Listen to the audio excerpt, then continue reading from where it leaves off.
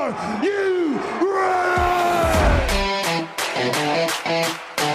If you're not down with that, we got 2 words for ya. What's up? I'm awesome. Hello, ladies. Hey, ladies. Hey, yo. Really? Really? Oh, yeah. Yeah. Yowie, wowie. Bye, Mom. Baby. To believe that. Heyo, and welcome to the Two Words Podcast. My name is John Berkey, and with me, as always, the best tag team partner in the world, Matt Coker. What's up today, Matt? I'm only, well, my phone's still on, but I'm only the best tag team partner when it comes to, like, talking. If we were having an actual match, I'd already be out of breath just from walking down from the... I think you could do the ramp. If we were ever in a match and the ramp was too terribly long, we'd just get you one of those scooters like they gave all the fat guys. That's true, and you never see it Royal on Rumble. camera. Yeah, you never see it on camera, but they always have somebody in the fan stands just watching them. They come in, and then they're on the little go-kart all the way down to the ring. I'd be really mad if I was one of the guys that didn't get the go-kart. Mark Henry sure sprinted down that thing. Like if I was Dolph Ziggler and they had to film me running in the whole time, like, come on. Especially that one WrestleMania one that was like 1,000 yards long. The one where the Hardys returned. Yep. The one where Randy Orton had that. where Randy Orton rode a very awkward looking serpent. 80 yards. For 2 solid minutes. It wasn't even good. Like, it wasn't even a good graphic. Like, because it kept skipping and it was... Yeah. Yeah. It was really weird. Man. Where are we? Welcome to the Two Words Podcast. Just getting into it quickly. This is our go home podcast of the year, and I think it's a good one. We're gonna be talking about the holidays and our holiday madness. We're gonna be talking about the holidays. We're gonna be talking about our favorite holiday gimmicks, and not just Christmas. We're gonna be talking about some dream booking, doing some fantasy booking, because we don't have any pay-per-views to talk about. But what's going on in your world, Matt? I was catching up on this past week's stuff, and I'm enjoying it. See, you gave me the goal of the fantasy booking, which we'll talk about later in the show, Yep. and figuring out kind of stuff we'd like to do if we took over, and it's just there's a lot of good stuff happening right now that I'm very intrigued on. I was thinking about that today, and I really was thinking like, things have actually gotten very good recently. Mm-hmm. The Roman Reigns Jey Uso thing, I am just glued. Oh yeah, Glued to this story. 100%. This is unlike any kind of heel faction storyline that I've ever seen in wrestling. This weird family dynamic.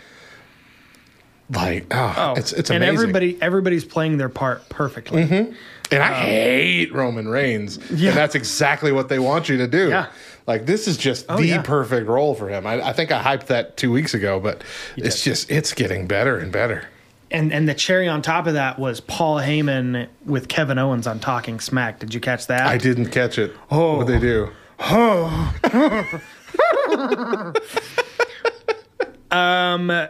So you really have to go to Paul Heyman's Twitter, and he's got in 3 videos.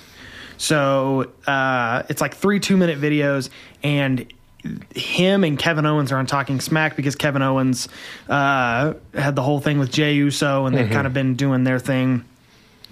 And Paul Heyman was like, hey, I know that people...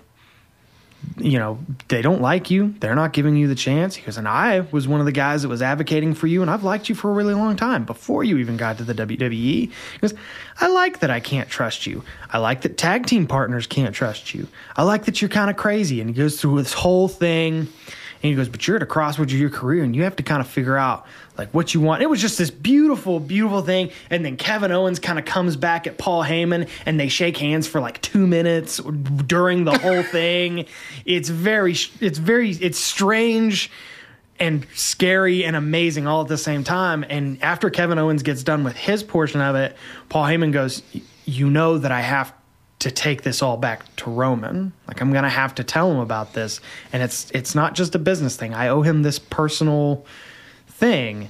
And Kevin Owens gets right up into his ear, talking into Paul Heyman's headset microphone that he's got on, and goes, you do what you got to do, Paul. And like smacks him on the arm real hard and walks off. I was like, ooh. So that's what led to last Friday's shenanigans. That was after last Friday's shenanigans. Oh. Yeah.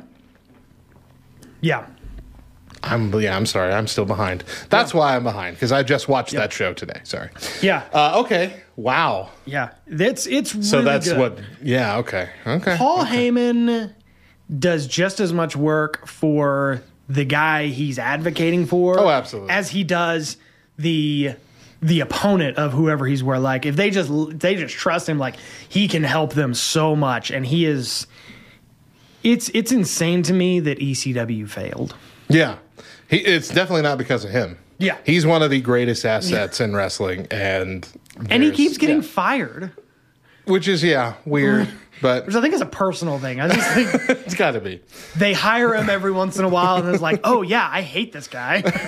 I can't stand working with him. But hey, he's no Eric Bischoff. That guy everyone hates, and he keeps getting fired, and then he just doesn't come back. I've been listening to a podcast called 83 Weeks, which has been going on for a couple of years now, and it's Eric Bischoff going through like the 83 weeks that that they were on top. beat. Okay, yeah. the WWF. And Eric Bischoff is every bit of Eric Bischoff in this entire podcast. But there's a couple of moments. Really early on, they talk about the finger poke of doom, which I did not know happened on the exact same night that they spoiled the Mick Foley championship. Yeah. Both of those things happened in one episode. But the guy it's kind of in an interview format, and the guy interviewing Bischoff goes, so, like, how do you defend these moments? And Eric Bischoff's kind of quiet for a second. He goes, I got nothing, man. It just sucked. I don't know what to tell you. Everybody hated the finger poke of doom. I thought it was brilliant at the time. I loved it. When he explains it, I'm like, okay. Because he was talking about it, he's like, that created real, genuine heat. Like, people weren't throwing garbage in the ring because they were happy about things. But, I mean, it was a massive troll on the viewer, which I thought was genius. And they do that every now and then. WWE's done that many times. Yeah. Even the higher power thing. That was a massive troll on the fans. Yeah. And I remember being ticked off when Vince, because leading up to that, those few weeks before that, it was like Vince and Stone Cold and The Rock and the Union. They were all teaming up, fighting the Ministry of Darkness and all this. And like they were going to take back the company kind of thing. And then that very next week, it was me, Austin. And I was so mad. It was me all along. Yeah. Because I liked face Vince during that match. During that lead up, I liked it so much. He doesn't get as much credit for the face work that he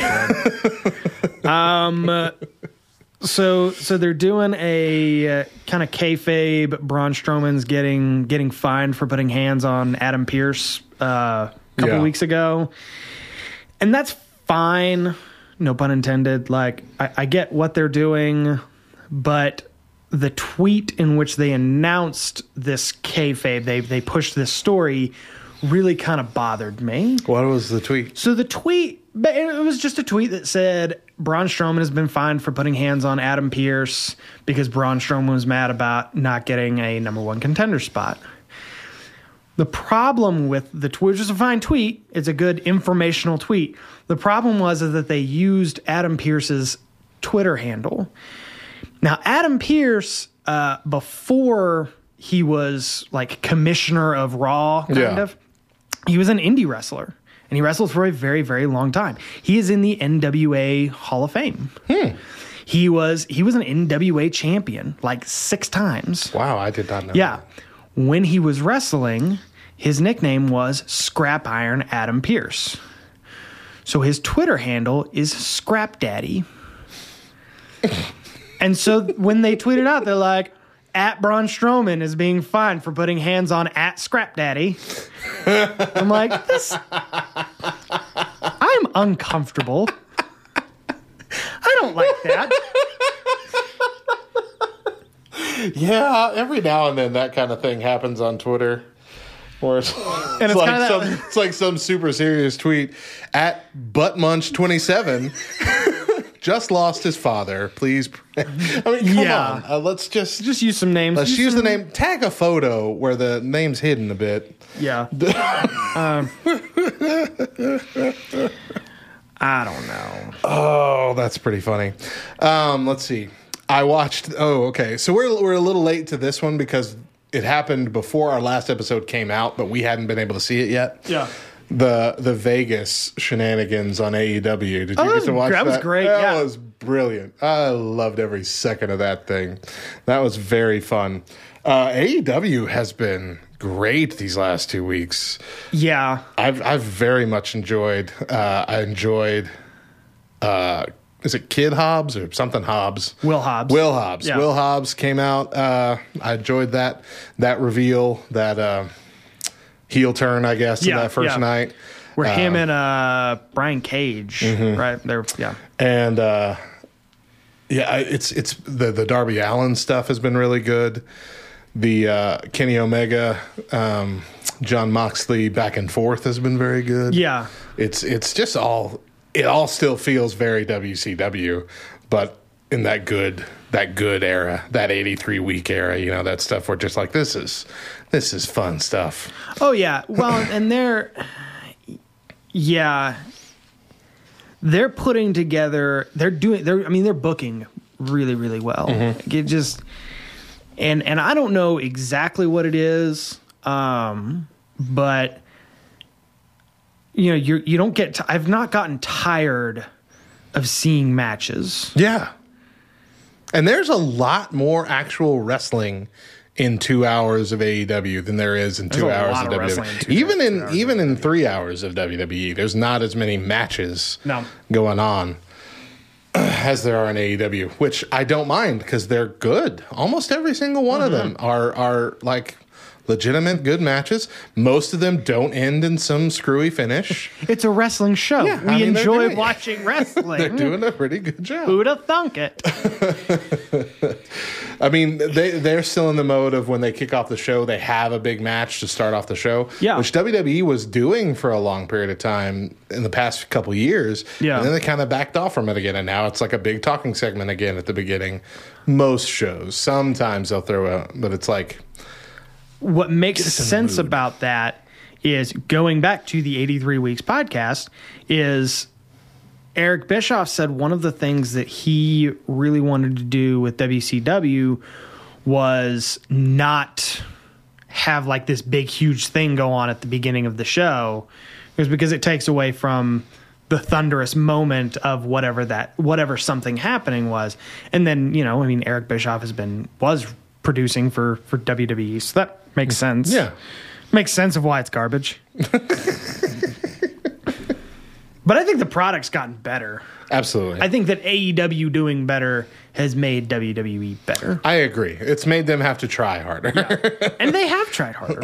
Right. And Lance Storm came out in an interview and said AEW is like pineapple on pizza. Yeah, I saw that one. Which I didn't get at first, but then he explained, you know, it's some people really, really love it, and the people that love it really, really love it, and the people who hate it unashamedly and with such grand vigor. He goes, and I honestly don't care about the opinions of either one of those people. Well, he actually said that some people hate it so much that they try and get the people who love it to hate it too. Yeah. They try and force them to hate it. And that's exactly right, in my opinion. Is watching, I'm a part of a bunch of different like Facebook groups for wrestling fans, and there's always those few people that are just like, anytime someone makes any kind of comment about AEW's trash, can't believe you watch that garbage. I'm like, And the same for like somebody will post WWE and somebody will be like, WWE's trash. Why aren't you watching AEW like an adult? yeah. Just enjoy. Can't we whatever. just have nice things? We just enjoy. This is why everything went to garbage in the first place. I don't know. Did you see that Booker T did an interview where he talked about calling Hulk Hogan the N-word? No. Yeah, he basically apologized because he didn't apologize to Hulk Hogan. Okay, I was about to say, sorry, Hulk, I put that in your brain, Sorry, and then that got you in said trouble with years later. Somebody wrote an article about it, and they were like, I don't feel bad ribbing on a guy that got paid $31 million in a lawsuit for sleeping with his best friend's wife. I'm like, I mean, yeah. that's some harsh stuff. But he said in this interview, he said that, and in the video of it, you can see him like put his hands on his head, and he's like got these big eyes, and he's like, oh crap, what did I just say? I just said the N-word on Turner Television. Oh no. And he said, I immediately regretted it because I didn't want people to think like that was who I was. Yeah. The problem was I tried to find the article again after I saw it, and I was searching for it today, but the only way I could figure out how to look it up was Booker T N-word. But then wasn't the only thing that came up was when Vince McMahon said it to Booker T? The only thing that came up was Booker T calling Hulk Hogan the N-word, and it was just the video, like 1,000 versions of it. Yeah, because I remember the cringeworthy Vince McMahon moment where he said my N-word to Booker T, and Booker's all, tell me he did not just say that. Yeah. And then that's still causing problems for Vince when it comes to the crowds. You just, Anytime. what point did Vince McMahon think, you know what? You know what would be funny? You know what will get me over and it'll be hilarious? And he said it in just the most old white manish way. Yeah. You could the most Vince McMahon rich guy way. It's Oh gosh. I don't know. I don't really have much else. Not a lot has actually happened. There hasn't been a big change there. I mean, of course, SummerSlam. Wait, no, Survivor Series. Survivor Series happened. Survivor Series did happen. Undertaker's farewell seemed kind of. You had some thoughts on that one. Give me your thoughts on that one. It was lackluster, man. I felt more emotional at the end of that WrestleMania, where I think he was facing Roman Reigns, and he lost to Roman Reigns, and he put his gear folded up in the ring and then walked off, and then sunk down into the ramp there with his fist up after an uncomfortably long time standing in that position because the guy running the button back there wasn't paying attention. But I felt more emotion in that, thinking that was the final moment, than him coming out talking for 90 seconds in character and then leaving. What was also awkward was announcing the 17 people that came down to the ring, and then they were gone. They disappeared. That Vince said something, and then they were all gone. And like, why were they even there? What was the point? Apparently, it was to not draw attention away from Undertaker, because Undertaker wasn't going to talk long. But I mean, it could have been a lot more. It would have been cool to have like all the wrestlers in the back come out and like kneel down for him as he left or something. Yeah. Some sort of big show other than here's 5 guys you worked with and Kane in his wrestling gear for some reason when nobody else was. Yeah. And then we're going to leave when the smoke comes up, and then you just kind of grumble into the mic, and then walk off. That didn't feel like the culmination moment it was supposed to be. Yeah, I got more emotional during the video package. Yes. The only part that got me, like, okay, that's cool, was the Paul Bearer moment when they threw him up on there and had the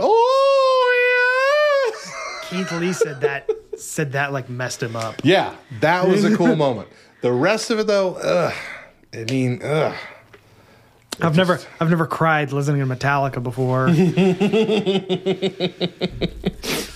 Yeah, that was Return to Azkaban. Is that what that song was? I think so. Yeah, Yeah, it was an emotional package. That's for sure. It was, and it was. I mean, an emotional career, and I think you're right.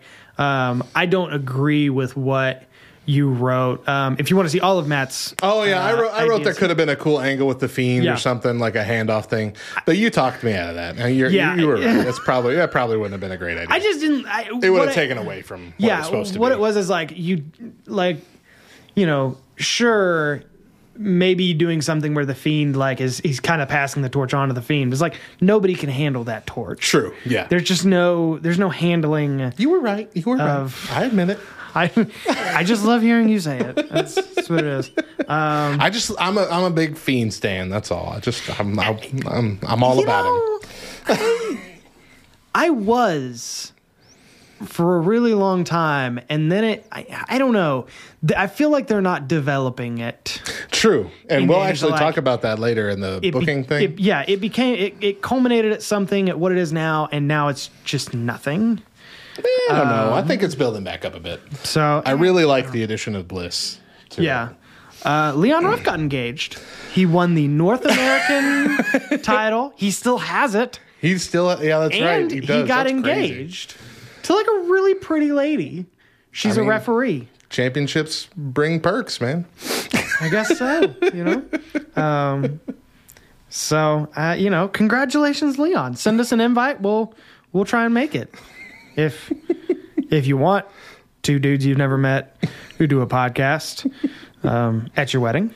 Hey, we've talked about you in 50% of our podcasts. Yeah. So. And we're really fun at weddings. Like, I am so much fun at weddings. I am a blast at weddings. So much fun. So I guess it really wraps up. I mean, like I said, not a lot, not near as much has happened in this last 2 weeks as happened in the last few. As happened in 2 weeks prior to that. But when we come back, we're going to be talking about looking for a new writer for the WWE and what we think we could do with that. So keep it here on the Two Words Podcast.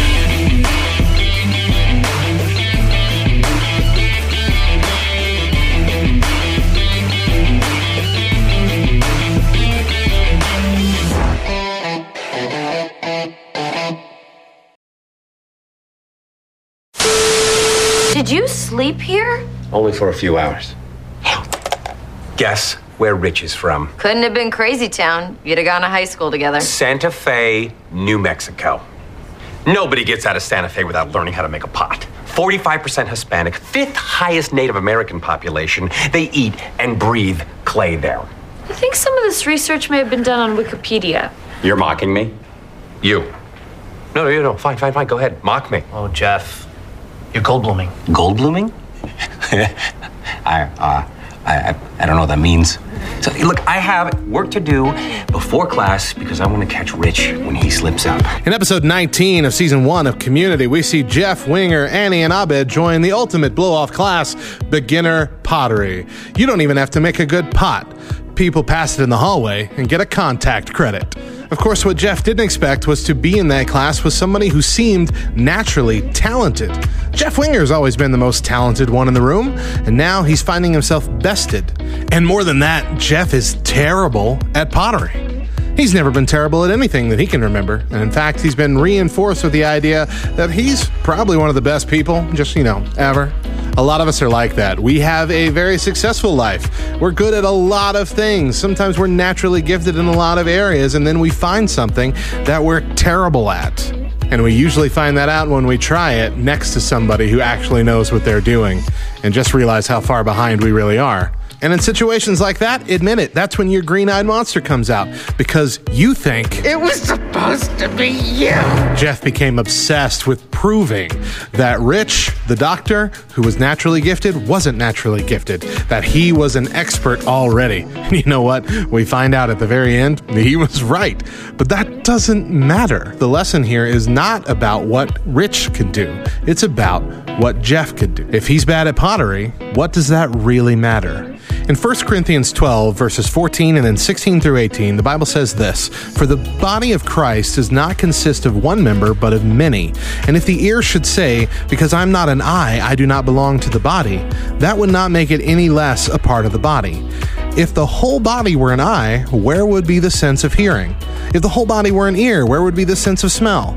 As it is, God arranged the members in the body, each one of them as He chose." God blesses us all with different gifts, different talents, different ministry focuses. Just because we all can't do the same thing doesn't mean we aren't important. In fact, it means we are vital to keeping the whole body of Christ properly working. So even if your mother fudged a bit when she said you're one of the most special kids on the planet, just remember this healthier truth. You're going to be great at a few things, but really crappy at many more. And that takes a lot of the pressure off. Catch a new Back Row Binge Watch every Monday on the Back Row Morning Show, exclusively on LTN Radio.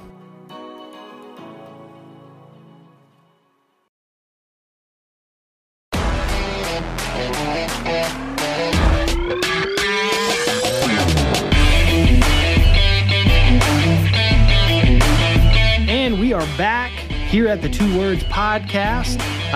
So recently, WWE said they are looking for a new lead writer. And I don't think there's a job that I am better suited for in this world.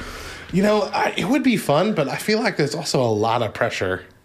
Yeah. Especially because we know Vince will just fire a writer for no reason. Just put all the blame on anything that goes terribly. And no matter what you write, 90% of people are going to say you suck. Absolutely. And dudes are going to start podcasts and tear apart everything that you do and say that your farewell addresses suck. We'll talk about how Leon Ruff's getting engaged. Because nothing better happened. But I think it'd be we've always talked about our ideas and what we think would be fun. So what would you do differently or keep the same? What would WWE look like with Matt Coker as the lead writer? This was a broad assignment. Very broad assignment. So I picked some random things. Some are kind of semi fleshed out ideas. Some are just thoughts that need to be put out. A thought would be push Big E or Otis or put them back in their tag teams, please and thank you. But anyway, when it comes to a fleshed out idea. But we're not like mad about it or anything. I saw Big E talk to somebody, and I saw Otis get beaten with a chair before even getting to have a match. That's all I saw this week, guys. Sorry. You had to pretend, and you had to pretend, like Otis had to pretend like taking those chair shots was like really knocking him around. But Uso was selling it, man. He was. He was selling the desperation. All right, so we talked about the Fiend. Like I'm big on the Fiend, but we did talk about how the Fiend's story kind of went wonky. This is what I want him to do a storyline more about why the Fiend exists. Yeah, that character exists. I think they've kind of been teasing this because he's been going back and getting into feuds with all the people that kind of wronged Bray Wyatt. You know, the Southern Bray Wyatt guy. But I wish they made that more formal. Like this was the Fiend only exists as like a revenge tool against these characters. Okay. The Fiend never should have won the title. Fiend should have stayed away from the title picture for a long, long time. And instead, this should have been like a cleansing of Bray Wyatt's soul by getting revenge through the Fiend. And I want to see like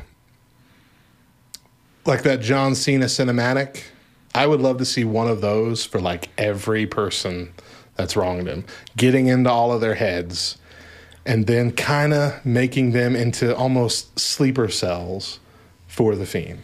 Kind of how Bliss was for those first few weeks. Yeah. How she was normal, and then someone would say the Fiend's name, and then she'd go into that trance and go nuts.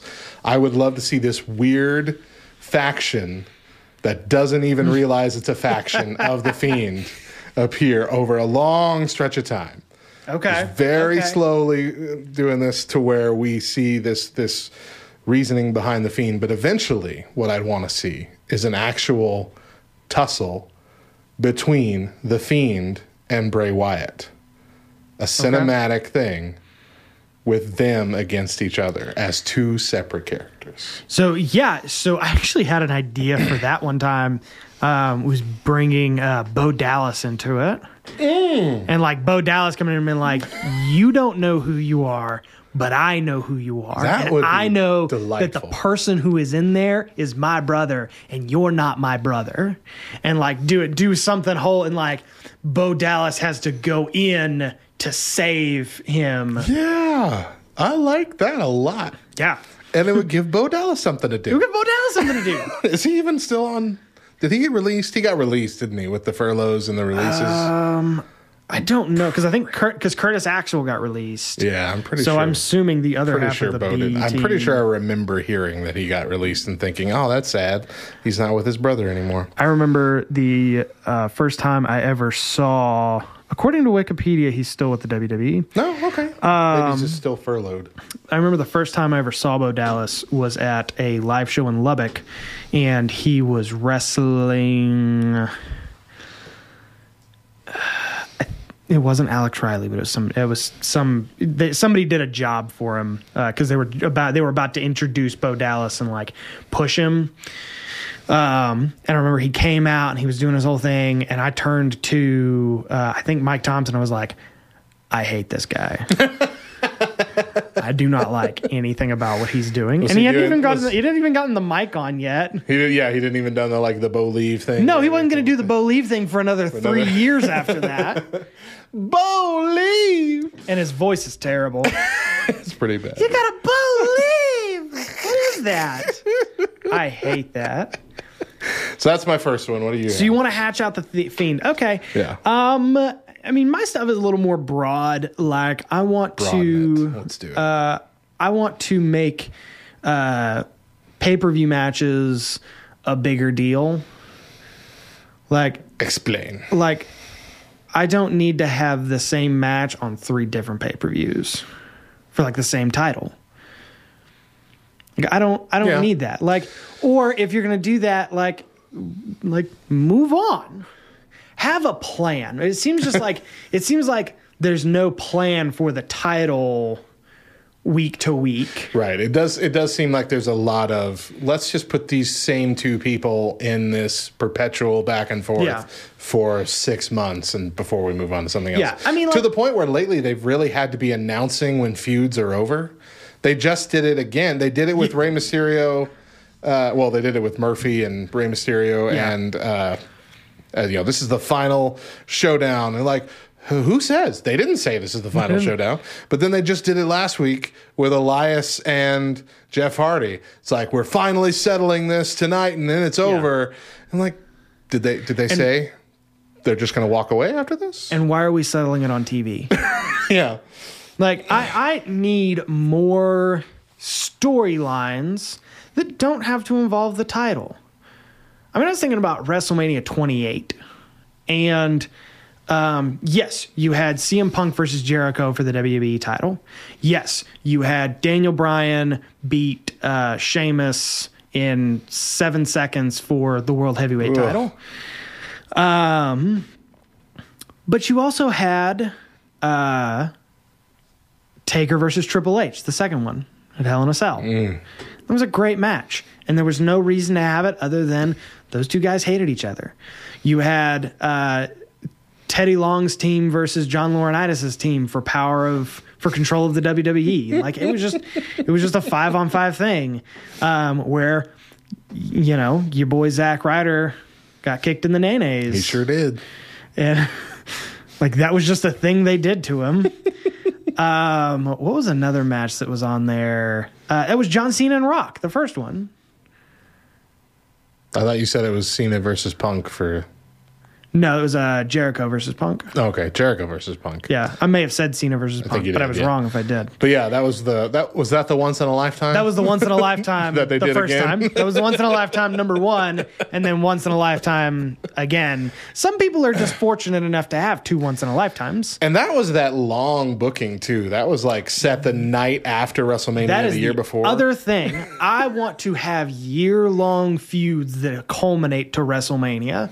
I want to have long-form storytelling. But yeah, that actually have story, not just I don't like you, I'm better, back and forth. Like, Drew McIntyre and Randy Orton could have so much fun, but all they're doing is just like, you know, Drew McIntyre wins the title and Randy Orton hates him, and then Randy Orton wins the title and Drew McIntyre hates him.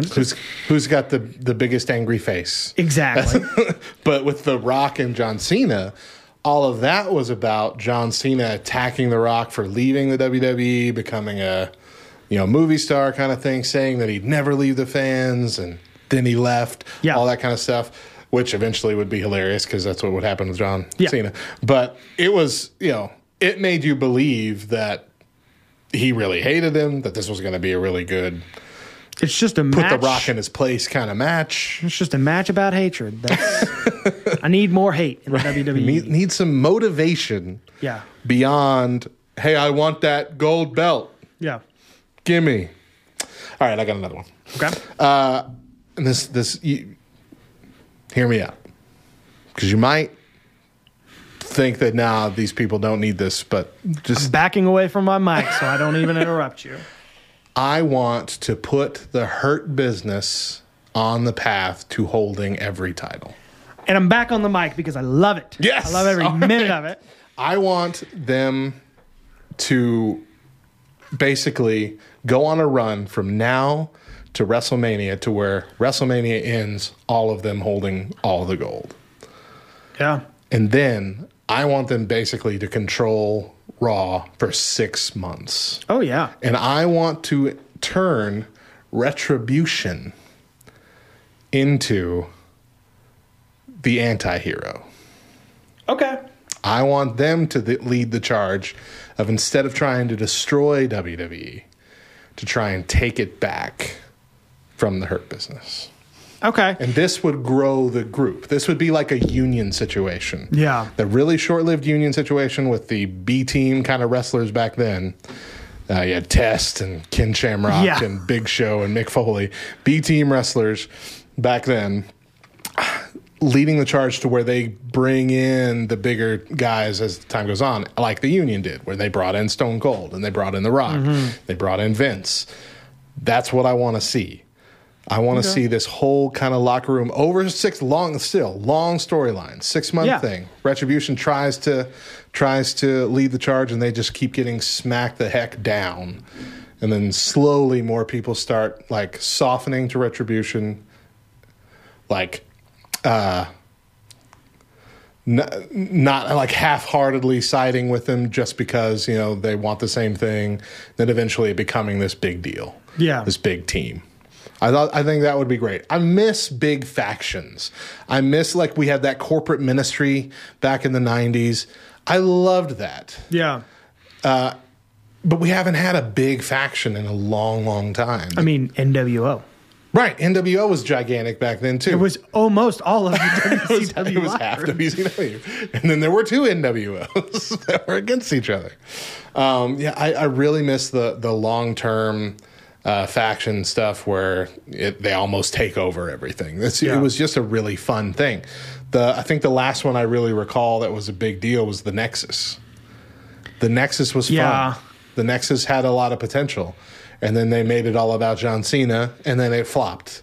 But it had a lot of potential leading up to that. And during that time, I mean, they even kind of took over bragging rights. Their logo was in the middle of the pay-per-view logo. I mean, that was something that you hadn't really seen done since NWO started taking over pay-per-views. NWO sold out, had their own pay-per-view. It wasn't a WCW pay-per-view anymore. That kind of stuff was really neat. I would love to see some long-form thing. And I really think the Hurt Business has the potential to be just a giant force. Yeah. They're getting better on the mic. MVP's great on the mic, by the way. MVP was the return I don't think anybody wanted, but it is paying off. We found out we needed greatly. Yes. Yeah. Well, and even if MVP is the only one of those guys that speaks, that's fine. Sure. Like, he speaks, and then the other guys just mug everybody, and that's fantastic. I love the idea of them holding all of the gold, and I like the idea of trying to turn Retribution because I was thinking about that earlier. It's like there's two bad guys, Yeah. and they're not even like goodish bad guy. They're not anti-hero. They're just two bad factions. They're just Right. two mean people. Mm-hmm. And I don't get that. And Retribution was on main event, and that's a bad sign. That is a really bad sign. That's a bad It's a bad sign for everybody. One of them had their masks fall off, like on live TV, didn't they? I didn't watch this last Raw. Full disclosure. If that happened, I didn't see it. Oh well, the girl, what's her name? Mia Yim. Yeah, she didn't have her mask on at the end of her match. Oh, that might So I'm assuming that was it. I didn't see. I wasn't watching directly when it started, but I hadn't seen her without the mask on, and then I saw Ali yelling at her after she lost. Yeah. Huh. Interesting. I'm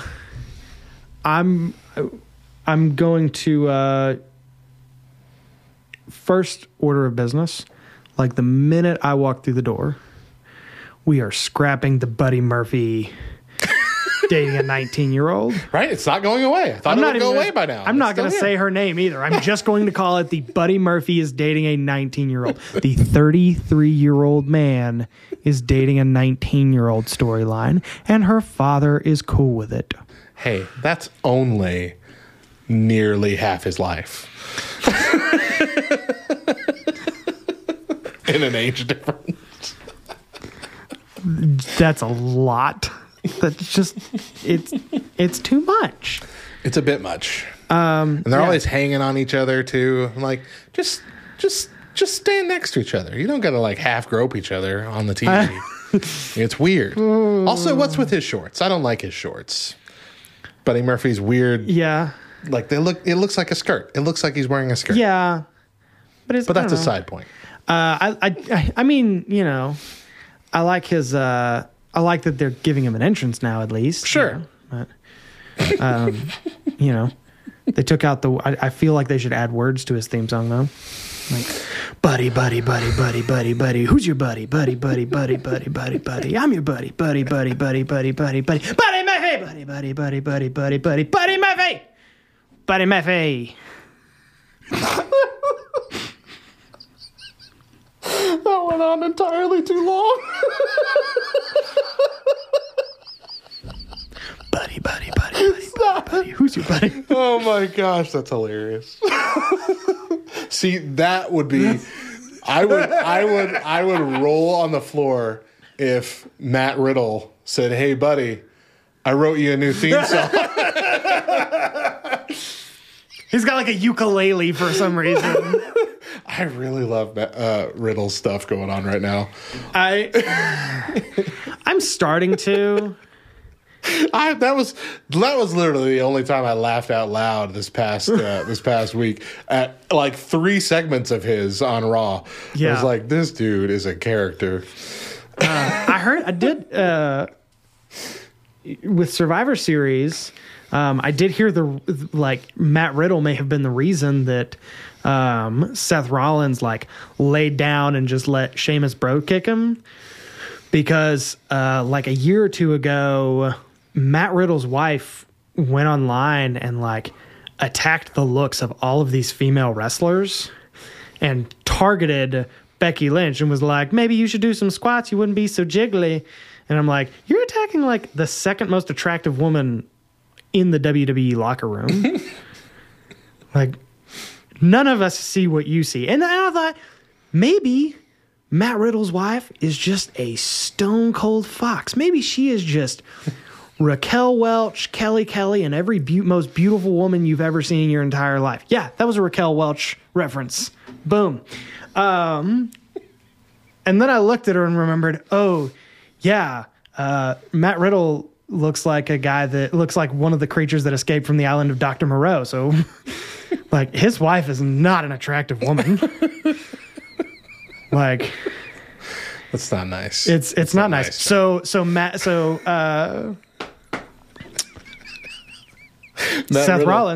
Rollins. Matt Riddle does have kind of like that mask quality to his face. That movie, remember? Yes, I do.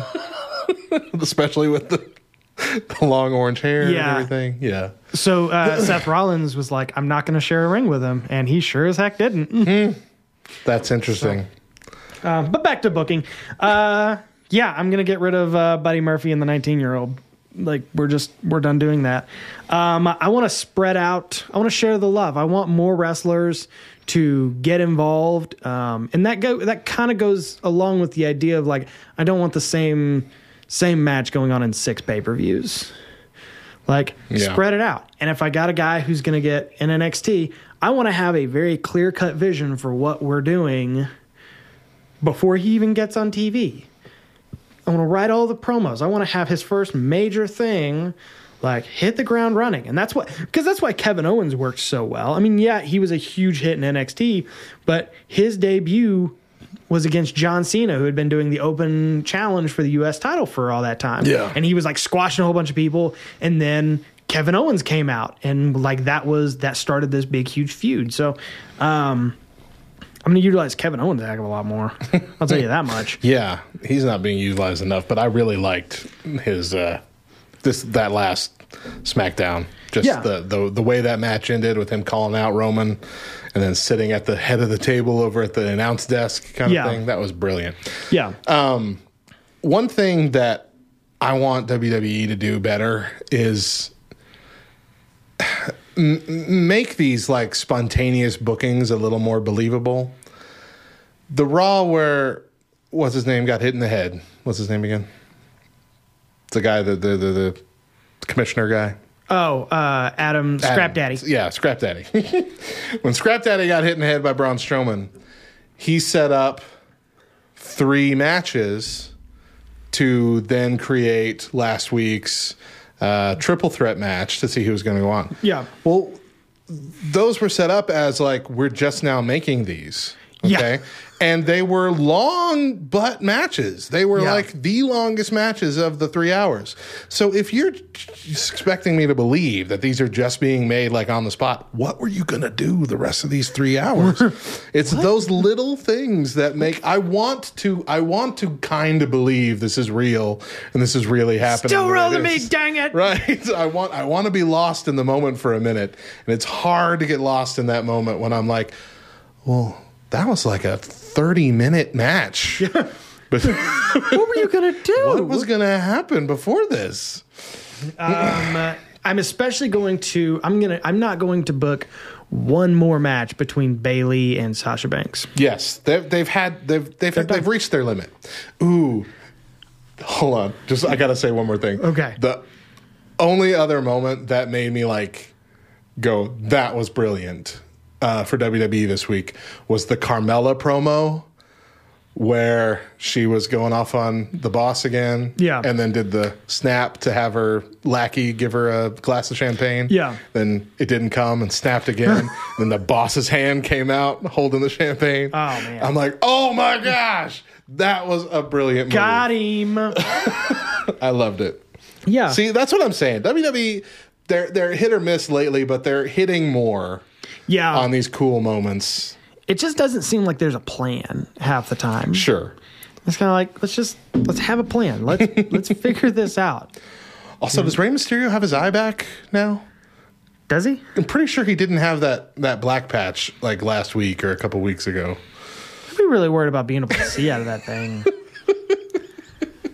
It's like everybody who loses 2 people apparently, like, got their eyes, like, popped on AEW. And now they're both back with their eyes taken again. out. I don't know. I don't know. I think the only person that's still hanging on to the lost eye gimmick is Aleister Black. Yeah, but his looks cool because he wraps it around. Right. But like they all lost their eye at a roughly the same month. Just hate eyes. And he's like, why isn't yours healing? Everybody else's eye has formed back. I'm just figuring it out. Yeah, I don't know. I want matches to mean more when we book them. Sure. So I would get rid of 205 Live. Yeah. That should just be a part of NXT straight. Well, it could be part of NXT. It could be part of Raw or whatever. But it's just a match. They're just another set of matches. Yeah. And it's like, well, I mean, that's what they're doing. The cruiserweights cruiserweights on NXT now, right? Yeah. Isn't that where the title is? Yeah. Just keep them there. Just do your thing. Just whatever. And I'd give guys more time off. Or bring back Gilbert. Just let him hold it for 100%. All the time. I would give guys more time in between stuff. Like, I'm going to use Randy Orton for 6 months. Yes. And I'm going to give him like 2 months off. Nobody's going to see him again. Yes, we need to have breaks that aren't just because of injuries. Yeah. Like they need to have an off season. Not everybody at once, but like everybody needs. It's like kind of like with pastors, at churches. Yeah. Sunday can't be your Sabbath because Yeah. you're working all day. You need to find a Sabbath some other time of the week. Some other time. Most people can take it on Sunday. You take it over here. Everybody gets a Sabbath. That's what it needs here. Everyone needs their vacation. And that's how I'll Guaranteed. present it. I'll be like, Randy Orton needs to take a Sabbath. A sabbatical. Yeah. I also want to bring back legitimacy to like the Money in the Bank. Yeah. Like, hold on to that for like a really long time. Like, every time somebody wins, my first thought is take them off TV. Don't put them back on for a really, really, really long time. Make it a big surprise. And so it's like, you had like Seth Rollins won the Money in the Bank. He held on to that for like 9 months. That was the best. He cashed in on it at WrestleMania. Like, make this something. That was that same WrestleMania with the really long ramp. No, it wasn't. No, it wasn't. Was it? Well, they may have had a really long ramp. Oh, you're right. They're all in football. When they're in football fields, they got They do all look ramps. that same. Yeah, I take that back. You're right. It wasn't. The really long ramp was 34. Might have been 32. Years just pass so fast these days. They're just It's all blending together. it's all one thing. No, that was the WrestleMania where the Undertaker caught on fire. The one with Seth Rollins. Did he catch on fire? Pretty sure. Yeah, his pyro came out and he was like in it still, and he caught on fire, and the camera like zoomed back and like didn't have him in the screen anymore. You saw that. And like the commentators just went silent. Yeah. And then, okay, he's fine. Oh no. This is bad. That was like the second time he's caught on fire too, coming into a pay-per-view. Yeah. Caught on fire once going into a elimination chamber match. Yeah. His entire front was a second-degree burn, and he had to just sit there and get raked across the gate and all that. That's harrowing. I can't have that. Well, we think that if we ran the WWE, y'all probably still hate it. Yeah, I mean, I have no qualms about saying I would not be any better. Wrestling fans really just love hating wrestling. Sure. It's All of us have something we'd love to see, and it would anger 90% of other people. And it's just everybody gets so mad about literally everything. CM Punk came out with a really good idea for Retribution before they kind of like come out to who they were, because CM Punk said, make them the grandchildren of all of the former promoters that Vince McMahon put out of business after his dad went around and said, I'm not going to put you out of business.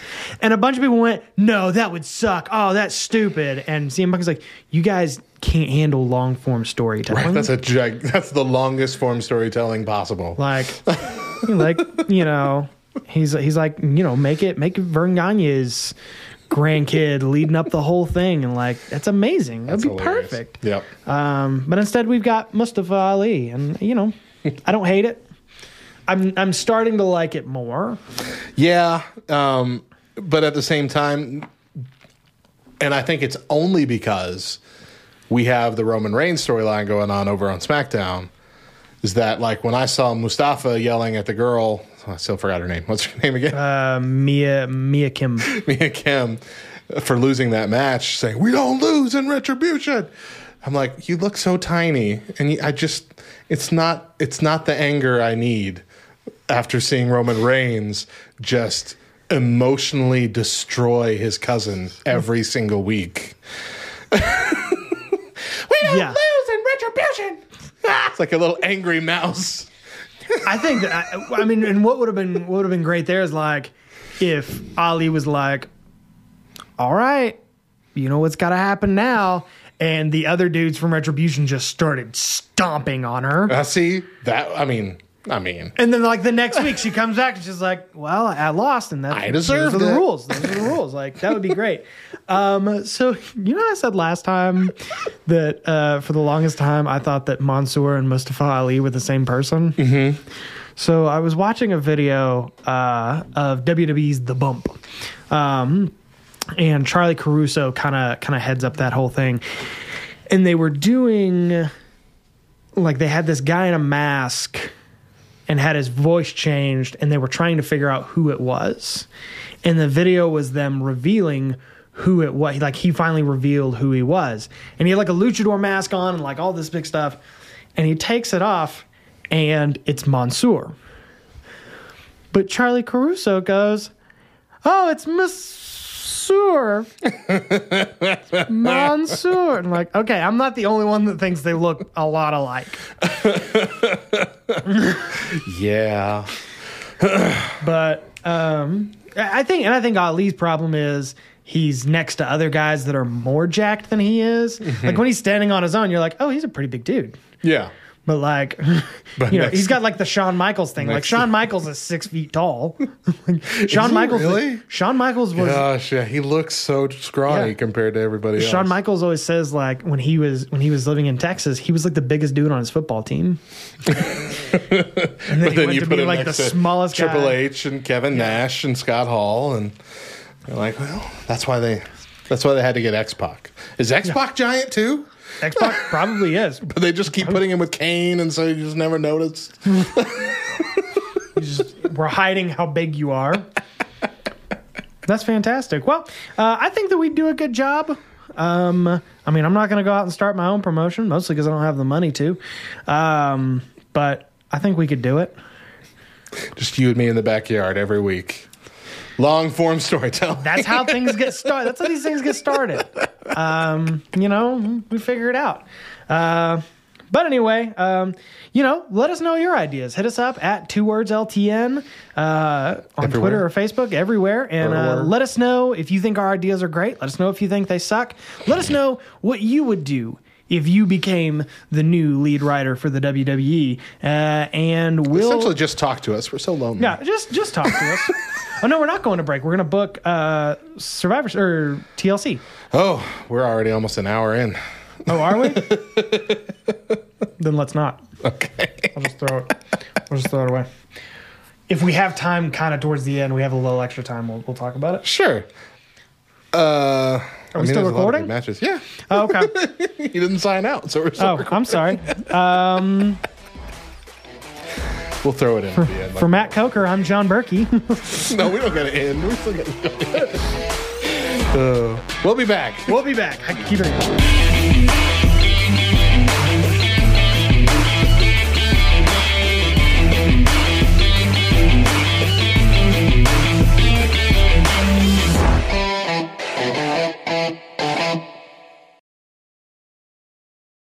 Hey everyone, I'm Hector Mirai, and this is Faith and Fandom 180 on LTN Radio.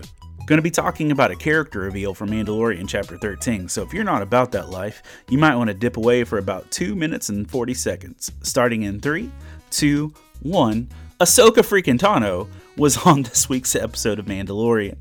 The fan favorite character appeared in live action for the first time. For those who are longtime Star Wars fans but have only seen live action versions of Star Wars, meaning they've never seen the cartoons or anything, the only time they would have even heard Ahsoka would have been in Rise of Skywalker, when she was one of the voices telling Rey to rise up. But the reality is, for those who have watched the cartoons like Clone Wars and Rebels, Ahsoka is a beloved character and the longtime Padawan of none other than Anakin Skywalker. But she's one of the greatest female Jedi to ever exist, and so it was so nice to see her in the flesh. The reality is, though, to a lot of people, she just became real when she actually appeared in physical form on The Mandalorian.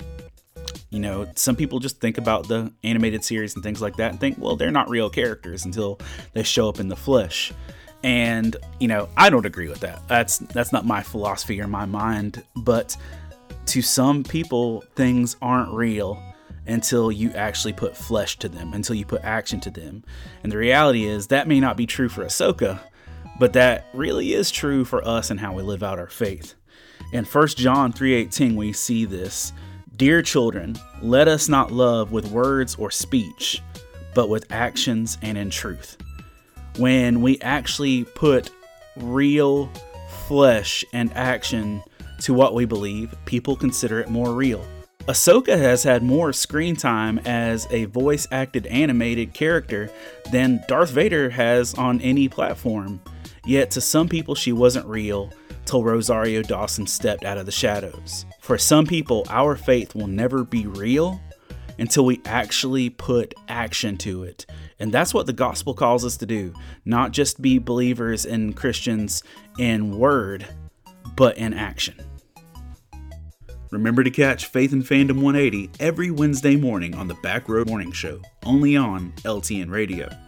And if you'd like to learn more about what Faith and Fandom does, head over to facebook.com/faithandfandom, where you can learn more about our podcasts, Comic-Con ministry, memes, and our book series that has 7 volumes out with more on the way. I'm Hector Mirai, and thank you for spending the last 180 seconds with me. What up, nerd? We hope you're enjoying the podcast. But did you know that Love Thy Nerd showcases most of their content on LTN Radio first? That's right.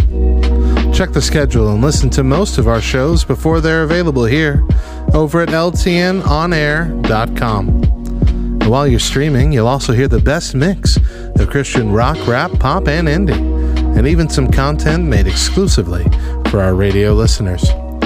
Stream directly from ltnonair.com or download the Live 365 app and favorite LTN Radio. And let us become your new daily soundtrack. You'll be glad you did.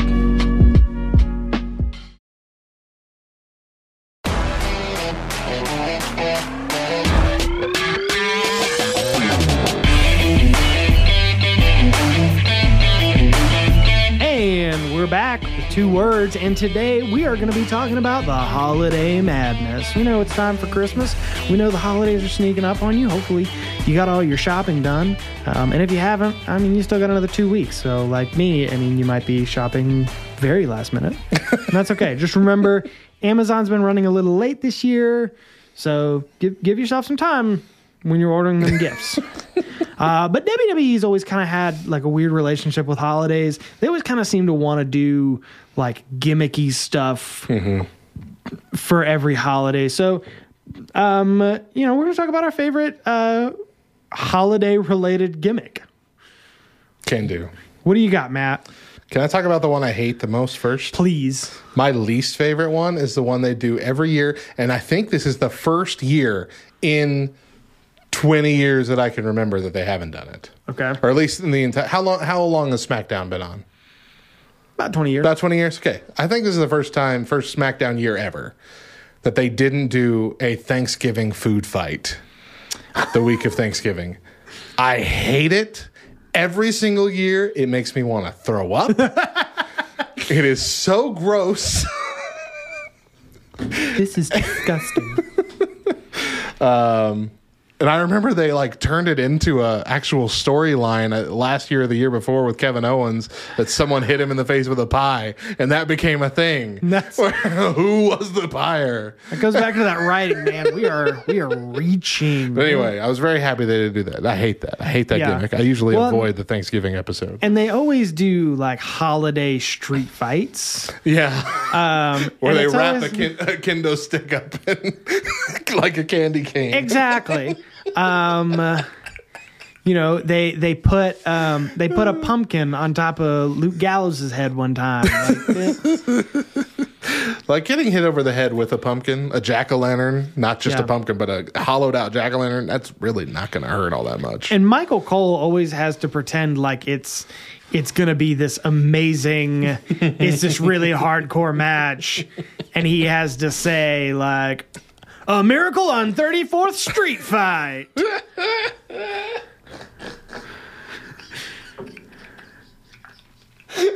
Like, that's what they're called. They're dumb. Oh, gosh. I like it when they have Santa involved. Oh, yeah. Mick Foley was Santa once, right? Yeah, well, Mick Foley is Santa. But I mean, in a match. Yeah, he was Santa. He's been Santa a couple I think with times. John Cena. I think he tagged with John Cena once as Santa. But they also did Good Santa versus Bad Santa. That's right. Where Mark Henry was the good Santa and Damian Sandow was the bad Santa. And I think that was important that they made Mark Henry the good Santa, because I don't think that you could get away with having a black Santa on TV and calling him evil. Right. It's like, this is the evil Santa, kids. That would be an unwoke moment. That's a very unwoke moment. But also remember Xanta Claus. Xanta with the X. Xanta Claus. Right? Yeah. Xanta Claus. He was like Saint Nick's evil stepbrother. Yeah. But he was like a wrestler. Like he was a character for a while, wasn't he? He was Balls Mahoney. Yeah. Like they were the same guy. For a little while, though. Like it wasn't just a one-off gimmick. Yeah. Yeah, no. They brought him back for a while. I mean, he was there for a while. I know Stone Cold gave the stunner to Santa once, and then I think the next year Stone Cold was Santa, pretending to be Santa in the ring, and nobody knew it, and then he was able to stun Vince that way, everybody. which was fun. And there was the 1 year where Ted DiBiase came out. I don't remember who was. There was a wrestler. I don't remember who it was. There was a wrestler in the ring. This was a long time ago, before Attitude Era.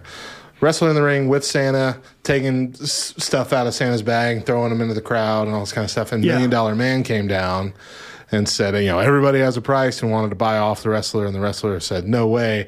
But then Santa Claus attacked the wrestler with the bag. And so Ted DiBiase bought off Santa Claus. It's just... they always have fun things. These are always trying to turn Santa into an evil human being. What's wrong with you, WWE? The Gobbledygooker? I guess that's technically was a Thanksgiving thing. They hatched him right before Thanksgiving. It's just such a terrible idea. How can the Undertaker and the Gobbledygooker both come from the same company on the same night? And they did, and when they did like the Survivor Series Farewell to Undertaker, they also brought the Gobbledygooker back. It's like, the Gobbledygooker's been around for 30 years. Make him the 24/7 champion. I forgot about that. Yeah, that totally did happen, didn't it? Yep. Oh, and then God. They had him like in a bunch of birdseed. Big Show as the New Year's baby. That did happen. That's an image we can't unsee. That's not something you just don't see again. When I was in high school, this is a story about me and Bubba from Free Play at Love Thy Nerd here. Shout out to Free Play. And our buddy Corey, who we called Corn Dog. Was it because he ate lots of corn dogs? No, I don't really know why he was called that. Why is everybody who's got a name that starts with COR immediately corn something? Corn something. I have no idea. Like, we knew this kid when we were Little League. They called him Cornbread. His name was Corbin. But there was a time where we were recording everything like with a video camera that we did. every I mean, it was weird the early shenanigans, 2000s, including in a high lot of wrestling stuff. Yeah. like in this church. In fact, near this very spot where you and I are recording, I power slammed Bubba through 2 folding chairs set up facing each other with a beanbag underneath. And he could not breathe for a solid 3 minutes. Bubba's a very tiny person. Yes. But anyway. Bubba's not a big adult. He was not a big teenager. I also couldn't breathe because I was laughing so hard. Because he's just like, his leg just keeps coming up, just straight in the air, curling. And he's going, Gah! Anyway, we did a thing called the Big Baby Show once, where we dressed in adult diapers. And that's what it reminded me of when I saw that. Because Corndog and I both were very big gentlemen even back then. And just a big old husky guy in a diaper. That's what it is. Saying Happy New Year, everybody. One unknown thing. I don't want to pull up a picture for you, Matt, because you just have to see the picture. And folks at home, you can Google it. The Christmas creature. The Christmas creature. The Christmas creature. The Christmas creature was... Please don't be like a boogeyman dressed as Santa Claus. It's not... It's worse. Oh, no. It's worse. So this is the Christmas my least favorite thing. This is the Christmas creature. He's green. He's got a bunch of tinsel. He's got candy cane arms. He looks like an evil Christmas tree. Yeah. Right? That's Kane. What? That's Glenn Come Jacobs. on. That was pre Isaac Yankem. That was, was it pre Fake Diesel? I probably. They were just using him as There's any... an action figure. There's somebody made a custom made action figure of him. Awful. This is worse than Oz. when Kevin Nash was Oz, man. That was the worst thing. All right, so some of my favorite ones are actually Halloween-ish themed. Those are really the ones that work, though. Those are the ones that worked. The Halloween Havoc this year with they brought it back with NXT. Beautiful. Enjoyed it immensely. Loved it in WCW. But with WWE, the ones that they really had that it doesn't always happen around Halloween. It often does, but it doesn't always. Are like the Buried Alive and the casket matches. Okay, yeah. And they build those up usually around the Halloween time. It's usually in October or early November. Sometimes, though, it's just throughout the year. But I remember almost every single one of them that I've ever seen. They're that memorable. They're that fun. Undertaker, of course, is almost in every single one of them. I think Kane led the charge in a few. And there was one awful one that was Mideon and Viscera versus Triple H. Oh, No one wanted to see that. that is so much. That is so much human being. Mideon when Viscera, of course, but Mideon was in that phase where he was just wearing like a fanny pack and nothing else. That's so much that's so much person. Yeah. But the first one that I remember was the Undertaker versus Stone Cold one, where Stone Cold actually won, like buried Undertaker alive. Yeah. And that was just fun on a bun. Like it was the coolest thing I think I'd seen up to that point. 1998 is when that happened.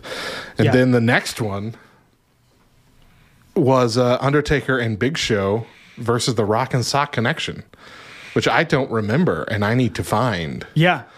Because that sounds like a really fun Buried Alive Connection. match. But of course, the last Buried Alive match was the Boneyard match with AJ Styles, which was also very fun. But the casket match itself, though, was the big draw. And like, there's always like a kind of casket match idea around Halloween with the Undertaker. That was like his big match for a long, long time. Yeah. And just who could throw you in a casket first and shut the lid. It's a very simple thing. Yeah. But they always made it. It wasn't like the problem I have like with ladder matches is that you have to suspend your disbelief when they're climbing up the ladder. It's like, wow. Yeah. Why is it taking you a solid 3 minutes to climb 7 rungs? I've climbed so many ladders, so much quicker. But with the casket match, it's like it's hard to keep a person in a casket to where they can't put their arm out, and so you really have to like just beat the living snot out of the other person. Always makes for a very, very entertaining thing. Yeah. And then sometimes it gets set on fire, and then that's always fun. I mean, I remember one time, I think it got set on fire. Undertaker was in it. I think Kane won that one, or something along those lines. But anyway, it got set on fire, and then Undertaker was gone for a long time. yeah. And then months later, casket appears on stage. Lightning bolt hits the casket. Undertaker pops out of the casket. That was a dope moment. That was him and Randy Orton. It was Randy Orton. You're right. They just did like a chronicle on that or something. It was beautiful. Yeah. So my last and most favorite WWE holiday gimmick, it might not have actually been a WWE thing, but it involves a wrestler and it involves Christmas. And it is a gem that I found on Spike TV. Spike TV. Yes, at 1 o'clock in the morning. And it is a movie called Santa's Sleigh. Spelled S-L-A-Y. And it stars... Well, I won't tell you who it stars. Let's just go through this movie. The movie introduces the tale of Santa, but instead of him being this joyful fat man that makes toys, Santa was the son of Satan, which feels like somebody like overly religious was like, you know what Santa should be? Satan, because they're basically the same word.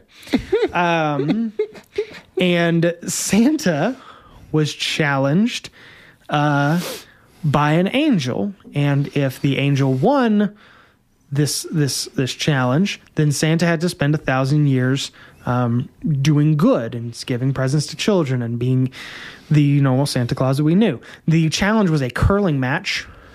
Curling. This is a again. Let's remind everybody. I saw this on Spike TV at 1 o'clock in the morning, and so this movie picks up the day after the 1,000 years is up, and Santa comes back with a vengeance, played by none other than world heavyweight champion Bill Goldberg. And Santa is running around murdering people like straight up death. Like people's heads get blown off, and he's always giving these like one-liner gimmicks. They are so awful. I feel like you should pull up the I'm gonna trim the tree with your brains. Something like that. Yeah. So look up the trailer for that. The best part of the whole film is Santa kind of comes out as Bill Goldberg, and he's terrorizing people. And Santa comes out as Bill Goldberg? Well, now Bill Goldberg, I guess, because that would be a movie I'd pay to see as well. Yeah, Santa is Bill Goldberg. Santa comes out and starts terrorizing people, and he runs into this deli, a Jewish deli, and is going to kill this guy. But the guy is wearing a menorah necklace. So the sun hits the necklace, and it shines onto Santa. And since Santa is a demon, religious relics start to burn his face. And that's a thing they did. They burned him with a menorah. Wow. And it is the movie you're thinking of is exactly what it is. It's not even kind of not the same thing. When was the last time you watched Ernest Saves Christmas? It's been a while. In Ernest Saves Christmas, the person that the Santa that's on his way out is trying to replace with the new Santa is an actor who is being pushed to film a Christmas horror movie called Santa's Sleigh. Oh. And I'm like, this is the movie they were going to film. This is the movie they were going to film. That he walked out on to be the real Santa. Joke's on you. This is why. I mean, I'm That's looking at images like of him and his getup, and I like he looks like some like straight up Norse mythology Santa character here. So somebody on the Love That Nerd community page came out and asked what if people were excited about the R-rated Mel Gibson Santa film. I am also very excited. And about that. I hadn't seen anything, so I just said, unless it is a shot-for-shot remake of Santa's Sleigh starring Bill Goldberg, I don't want any part of it. And that's exactly what it looks like it's going to be. Close to, well, no, I mean, nah. It's You're getting a different Santa story. murdering people. Santa's still a good guy. He's just so it's like anti-hero Santa. If you can find it, you need to see it. This is the second time I think Goldberg played Santa. The first time being in Jingle All the Way with Arnold Schwarzenegger. He was the one that like Arnold Schwarzenegger stumbles upon this like ring of Santas. That wasn't Goldberg. That wasn't Goldberg? That was Big Show. Big Show was the wrestler that was a Santa. Oh, okay. They said, I'm going to deck your halls. Yeah, I'm going to deck your halls, bub. Slaps his suspenders on his flesh. That was another awful moment. Little buddy. Yeah. When the little guy got punched. Yeah. That was funny. Big Show Santa punched a midget Santa. Yeah. By accident. So, I mean, that's just, you just can't beat that. No. Okay, hold on. There's a tagline. He's making a list. Pray you're not on it.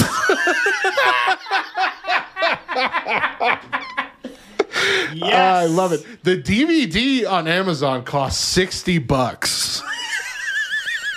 No, it doesn't. $58.50. The used copy is $30.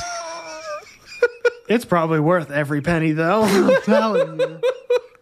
Santa's spreading holiday fear this year. I want to read the synopsis. Hold on. Turns out that Santa Claus, WWE superstar Bill Goldberg, is not really the sweet old fellow that we all know and love. In fact, he's a devil. And the only thing that's kept his bad side in check was the bet he lost with an angel. After 1,000 years of playing nice, the bet is up and Santa's about to open up a can of holiday whoop booty. Brace yourself for one bad Santa bent on spreading holiday fear.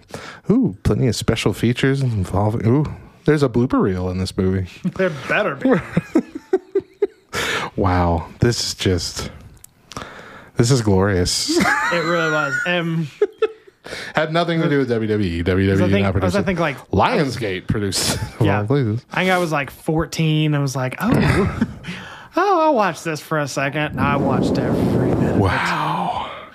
It was glorious. It was great. Yeah. It was great. Okay. So this is a Brett Ratner film. Brett Ratner film? What? Yeah. Brett Ratner and Media 8 Entertainment present Santa's Sleigh. Okay, I feel like I have to watch it. Hey, you did Rush Hour, right? Yeah, I did Rush Hour. You did X-Men, right? Yeah, I did X-Men. Do anything else we might have seen? Did Santa's Sleigh. I'm sure he doesn't put that like first on his... Yeah, that can't be top billing for his... All right, goodness gracious. That's too much. Just happy holidays, folks. Like this... We at the very least they're trying to give you some joy and cheer in this Frankenstein of a year. We're gonna make this happen. We're gonna make it work. Hey, real quick, you want to do TLC predictions? We'll just do a quick one because I got a list of matches. Give me a list of matches. All right, so we got Raw Tag Team Championship, New Day versus Hurt Business in a ladder match. I'd watch that. I bet it's gonna be fun. Are these confirmed matches? It seems to be. They've already got confirmed matches. Wow. Yeah. I would like Hurt Business to win. Yeah, I don't need New Day to be champions anymore. Mm-hmm. Yeah, they've had their 17 runs. Yeah. Women's Tag Team Championship, Nia Jax and Shayna Baszler versus Asuka and Lana in a tables match of all things, which somebody was listening. Has to be right. I would love for this to actually Asuka and Lana win. Oh, 100%. Yeah. They have to. It was, even if they don't win the titles, they have to win the match. Yeah. Like, something. What I always remember, there was an Extreme Rules where Big Show and Cody Rhodes were doing the Intercontinental title, and they did like the fake Wheel of Doom or whatever, and they got a tables match, and Big Show was like, "Yeah, good luck getting me through a table, bud." And like he slips off the ring and goes through a table. He, like that was the steps end on of it. that was like the end of the day. I remember that. So that's there's a possibility there. All right, we got Daniel Bryan versus Jey Uso. Why? Because that's one of the people that he's been targeting to get respect. But Daniel Bryan needs to be doing the Intercontinental Championship. He's been razzing Sami Zayn. True. But apparently that's not happening. Well, I mean, it all could change. Who knows? This is just how it's set up right now. Bray Wyatt, just Bray versus Randy Orton, it appears. Not Fiend, but Bray. they need to come up with like a body double for Bray Wyatt so that the Fiend could come out at the same time. I agree. That'd be great. I agree. More into the writing, but yeah, I can. Like, this is how they typically do it to extend the feud another pay-per-view. Yeah, let's do Bray first, then have him Bray, lose, and we'll do the thing. then have the Fiend come. Yeah, and I mean, this is even calling back to when they did the WWE title at 33, because Bray Wyatt and Randy Orton wrestled there for like the WWE championship. Yeah, you're right. So that's pretty fun. I think it'll be fun. I think Bray's going to lose. Yeah, 100%. Of course. Bobby Lashley versus Riddle for the United States Championship is what's being... Two MMA guys getting in the ring. That's really what they should bill it as, is like these two MMA dudes are, you know, whatever. Riddle's fun to watch. I'm getting more into Riddle. Yeah. Yeah. And he's legit in the ring too. I mean, it's good. It's good stuff. He's kind of the bro version of Orange Cassidy lately. He's just really, except the kicky version. Yeah, kicking. He Very likes to kicky. kick. Universal Championship. Roman Reigns versus KO. I love that idea. Reigns is going to win, but I bet it's going to be a killer match. I think it'll be a really good match. I have no idea what TLC it will be. Yeah. Most of these, I don't think, have been confirmed as to what the match is going to be. Yeah. I'd watch that as a TLC match. Yeah, full on. Yeah. And then I think the only other one, well, I guess those are all predictions, technically. Those are what is being set up, it seems like. Okay. The only one that's like an official, this is what's happening, is Drew McIntyre versus AJ Styles, which... It'll be a good workhorse match. It'll be a great match, yeah. It'll be a fantastic match. I don't really care about it when it comes to story. Yeah. AJ Styles is funny right now with the big dude. Yeah. The big dude's funnier than AJ Styles is. Big dude's great. I really like how they have to back the camera way out so they can get everybody in frame. So much bigger. Yeah, AJ Styles and Matt Riddle taking up the lower fourth corner of the screen. Ratios thing. Just so they can get everybody in. Problem. That really makes AJ Styles look tiny. That'll be a really good match. Yeah, it'll be a entertaining match, but there just really doesn't feel like there's much on the line. No. They're not going to give AJ Styles the title off of Drew. Not right now. Yeah. But yeah, that's what we got. Okay. It'll be an interesting pay-per-view. Good way to end the year, I bet. I'll eat some pizza rolls. All right, that's all we got there. All right, well, we're glad you've been enjoying the podcast so far. We hope you've been enjoying the podcast so far. We are taking a week off, kind of with everybody else in the Love Thy Nerd network of podcasts, but we're going to be back. I think, like, we talked about the first Friday of the new year, didn't we? Probably, yeah. Which I think is the first. Which I think it's the first of the year, like January 1st. Yeah. Are we gonna do the thing with the chips? Are we gonna do the one chip challenge 100% thing? We're doing. I've been wanting to do that. We've been sitting this on whole time. Yeah, sitting on some one chip challenge Yeah, so things if for a while. you're a listener to all things LTN Radio and Love Thy Nerd network of podcasts, everybody's been doing the One Chip Challenge. Yeah, Free Play did it this past Wednesday. Mo and I on the morning show are actually going to do it for Christmas. So I'm already going to have a bit of knowledge of how this feels.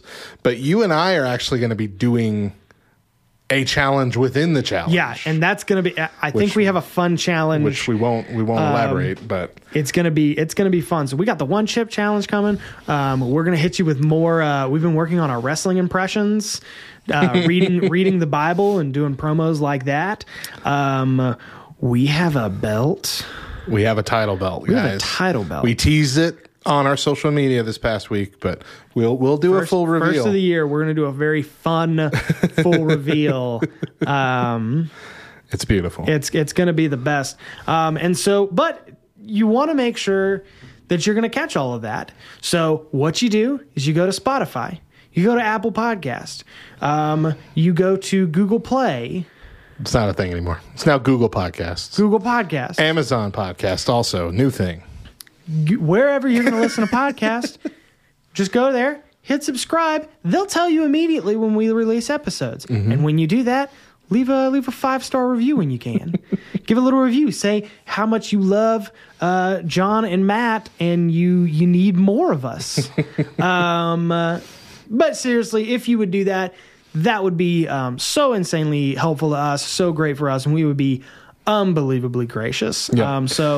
And our show does come out on Saturdays every 2 weeks. Like I said, we're taking the next 2-week portion off, so you won't hear us again for another month, but we will be back January. But our show airs on LTN Radio first on Friday nights.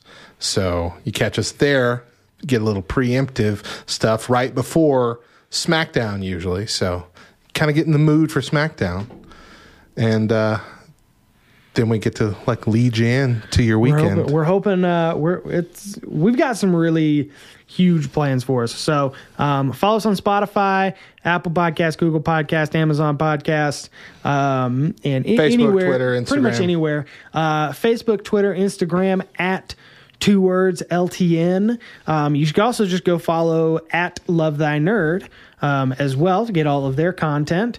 And be sure to check out everything that Love Thy Nerd has to offer at lovethynerd.com. There's amazing articles on anything you could possibly imagine that's nerdy, as well as this show, other shows, LTN Radio, podcast videos. And if you were so inclined to support our mission directly, become a financial partner of Love Thy Nerd, or even LTN Radio specifically, please visit lovethynerd.com/give.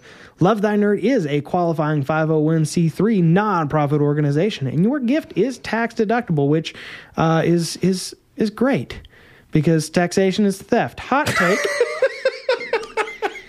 And don't forget that you can select Love Thy Nerd as your charity of choice at smile.amazon.com. And that's a big thing right now this year, at this time of year, because you're buying everything on Amazon anyway. It doesn't cost you anything to just type smile right before Amazon.com.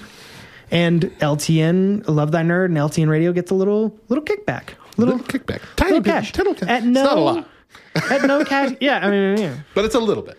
It's a few cents. But if everybody does it, a few cents a purchase, pretty much. And it doesn't come off of your bottom dollar. It doesn't come off of your end. So, but we would love you, and we would love that. We'd love you. We do. I love you. Matt loves you. I know Matt is an introvert. He has a hard time expressing that, but we love you. And we love that you love this podcast. And so for Matt Coker, I'm John. And for John Berkey, I'm also John. For John Berkey, he's Matt. And if you're not down with it, I feel like this was a script that you meant to set up with me, and you did, and I was supposed to say it was a Community reference that I was hoping you'd just get like. Oh, it was, spot. wasn't it? Yeah. Where it was that signing out from the Troy and Abin in the morning, something. Yeah, it was they were doing like the presidential race, and they had like 8 hours to pick a school president.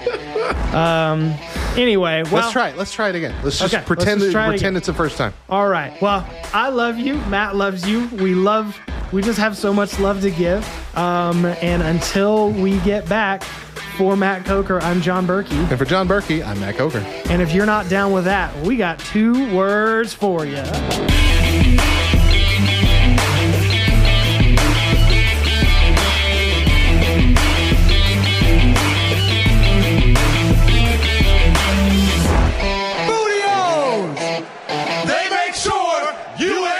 Hey everybody, Matt and John here one more time throughout the week. We posted earlier this week that because of our recording schedule, we generally don't get to watch AEW or Friday Night SmackDown. And a lot has happened actually since we recorded the podcast you may have just listened to on LTN Radio every other Friday night. Where we complained that there had not been a lot of wrestling news. And then 24 hours later... like it was 24 hours later that Pat Patterson passed away. Who's the guy? Kenny Omega won the AEW World title and is apparently going to be on Impact. And Sting. Sting came back after we said there was no news. Sting literally came back. One of the biggest pieces of news that could possibly happen in wrestling occurred less than 24 hours from our recording. I can't even begin to believe why they would do this to me. But we just wanted to kind of give our basic reactions. So, not really a reaction to Pat Patterson passing away, other than first Intercontinental Champion, created the Royal Rumble, and I mean, just innovated, pretty much was one of the reasons we have the Intercontinental title, and with the Intercontinental title, really why we have The Miz. Good I mean, really, because if we don't have the Intercontinental title, we can't have why the greatest Intercontinental Champion of all time. Why would The Miz even exist? Exactly. My first exposure to Pat Patterson, of course, was through Vince's lackey with Gerald Briscoe, Patterson and Briscoe, which is my favorite. And this was probably before you started watching. Oh, this was definitely before I started watching, because they were largely responsible for a lot of the booking during the Attitude Era. Yeah, and they were often, even occasionally, a tag team, as old lackeys for Vince. Dudes. So very funny. Because he's been 70 since early 2000. Well, even the photo that they posted, the in memoriam of him in his wrestling gear, he still looked late 50s. Kind of old, but really entertaining guy. Again, we got to say thank you, Pat Patterson, for everything that you did, for everything that you created, for this major thing that would not be what it was without him. Next up, Kenny Omega wins the AEW World Championship, which is news unto itself. Taking out Jon Moxley, which, I mean, it's a great program that they've put together. 2 phenomenal wrestlers. It was a great match. But then immediately after leaving, him and his manager Don Callis leave the ring. They run out of the stadium. They get into a car, and someone catches up to him and is like, "What's going on?" And he's like, "I'll tell you next Tuesday on Impact." So we have to sit through an entire episode of Impact, is what they're saying. You're going to sit through an entire Impact. I'm going to catch YouTube afterwards. I'm going to sit through a clip. I don't even know if I have Access TV. Yeah. Like, I'm on that Hulu Live millennial cut the cord business. I don't even know if I can watch it, but I'll try and watch it. This could be a really, really great draw for Impact. Oh, absolutely. This is going to be the highest rated Impact in ever, maybe. I forgot that who all ever was in Impact when it was a 6-sided ring. I forgot that Macho Man was in Impact. I forgot that Kevin Nash and Scott Hall were in Impact. A lot of people. I mean, that was the play. Somehow it failed. Yeah. I mean, Sting was an Impact. Yeah. For a long time. He was Joker Sting then. I feel like Had a great run. I feel like that should be the name of Vince Russo's book. Somehow I failed. The Vince Russo story. But no, I think it would be great because it's just the beginning, I'm assuming, of all of these phenomenal crossovers. You can have all of your best talent from Impact, as it is, going over to AEW. You can have AEW helping out Impact. And really, I feel like this might just be a way to take down the giant of WWE. Yeah. Like, this is just them being like, we're going to create not just one really great wrestling company, we're going to make the other one really awesome too, so that there are 3. Who knows? All I know is I'm all in for it. I see what you did there. And speaking of all in for it, Sting is back!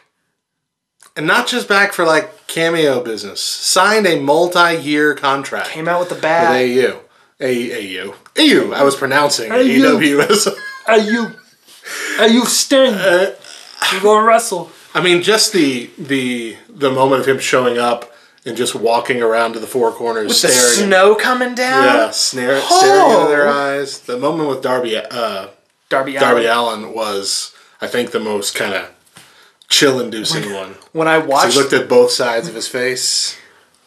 When I watched the clip, I knew what was happening, and I still was like, "Oh, Sting." Sting. It really is him. It really is Sting. It's really the baseball bat. First time Sting's been on TNT in 20 years. Yeah. He was the last match that was ever done in WCW on TNT in 2000, 2001. I think it was 2001. Somewhere around there. Him and Ric Flair, and then he's back. Over. He's back home. No word yet if he's that we know of if he's actually going to be wrestling or if this is some sort of managerial or just enforcer gimmick. Mugs people with a baseball bat. Yeah, just like you. I mean, because that was sort of his gimmick when he came to the WWE, right? He was like, he was there to stop people from taking advantage of the system. Yeah. He was like the he was gonna be. Yeah. Well, really, it just happened the one time. Yeah. He should have won against Triple H at WrestleMania to really streamline that actual reason for being there. Yeah. Anyway. So really, the thing is everybody's wondering like, oh, well, he got injured in WWE, so, he can't wrestle. The thing is, though, is that the WWE handles injuries different than anybody else handles injuries. Because Daniel Bryan was told within like 6 months of him like leaving that he could wrestle again, and it was just the WWE deciding they didn't want to put him in that. Be extra cautious. Yeah, exactly. Which I get, being extra cautious with a neck injury or a back injury. But he also did like officially retire from wrestling at the Hall of Fame. Yeah. And so I still really don't know. And he's 60. He's 63. Yeah. How old is Undertaker? 52. 52, 53, something like that. And Gerald Briscoe died at 79. So that's where we're at. But still. Not Gerald Briscoe. Pat Patterson. Sorry, Jerry. I put that name in your head. Don't die. Don't leave me yet, Jerry. Is he still alive? I don't know. I think he is. I hope so. After this, I hope he is. But anyway, so like I said, we just wanted to kind of catch up. We wanted to give you our thoughts, as uninformed and unnecessary as they may be. We like to talk to you guys. We hope you guys like hearing from us, and we may do this some more occasionally. When we've got to this is the emergency broadcast system for 2 words. Oh hey, I just noticed something. What's up? Everybody watching, right here. Is peeking out. There's a little something. Our lime belt. The lime belt. Which you haven't seen all of it yet, and you still won't. You probably see a couple glimpses as I've moved my head around. But you're not going to see all of it. I'll show you the old belt. That's the back row belt. That's the one Mo and I go for on the Back Row Morning Show. The old back row belt. John's held that a couple times. I have. I held it. It was mine. Kevin Wellborn was the premier champion, wasn't he? Was it Kevin? I don't think. It was the one that was the back row-fee, I guess. Yeah, he was the back row-fee champion. First person to wear that, I think, was either Chris or Cipriano? I think it was Chris. Anyway, so that's what it is. This is our humble abode when we're speaking to you. But anyway, we love you guys. We hope you guys are enjoying wrestling just as much as we are. We hope that this TNA. What if Sting walks into TNA, kind of looks around, and is like, I'm not doing this again, and he just walks out. Sees a poster of him as Joker Sting. He's like, nope, thanks, not doing it, not today. But anyway, so that's really all we got. We got to get going, but we love you. We hope you're taking care, and if you're not down with that, we got 2 words for you. Bye-bye. 2 words.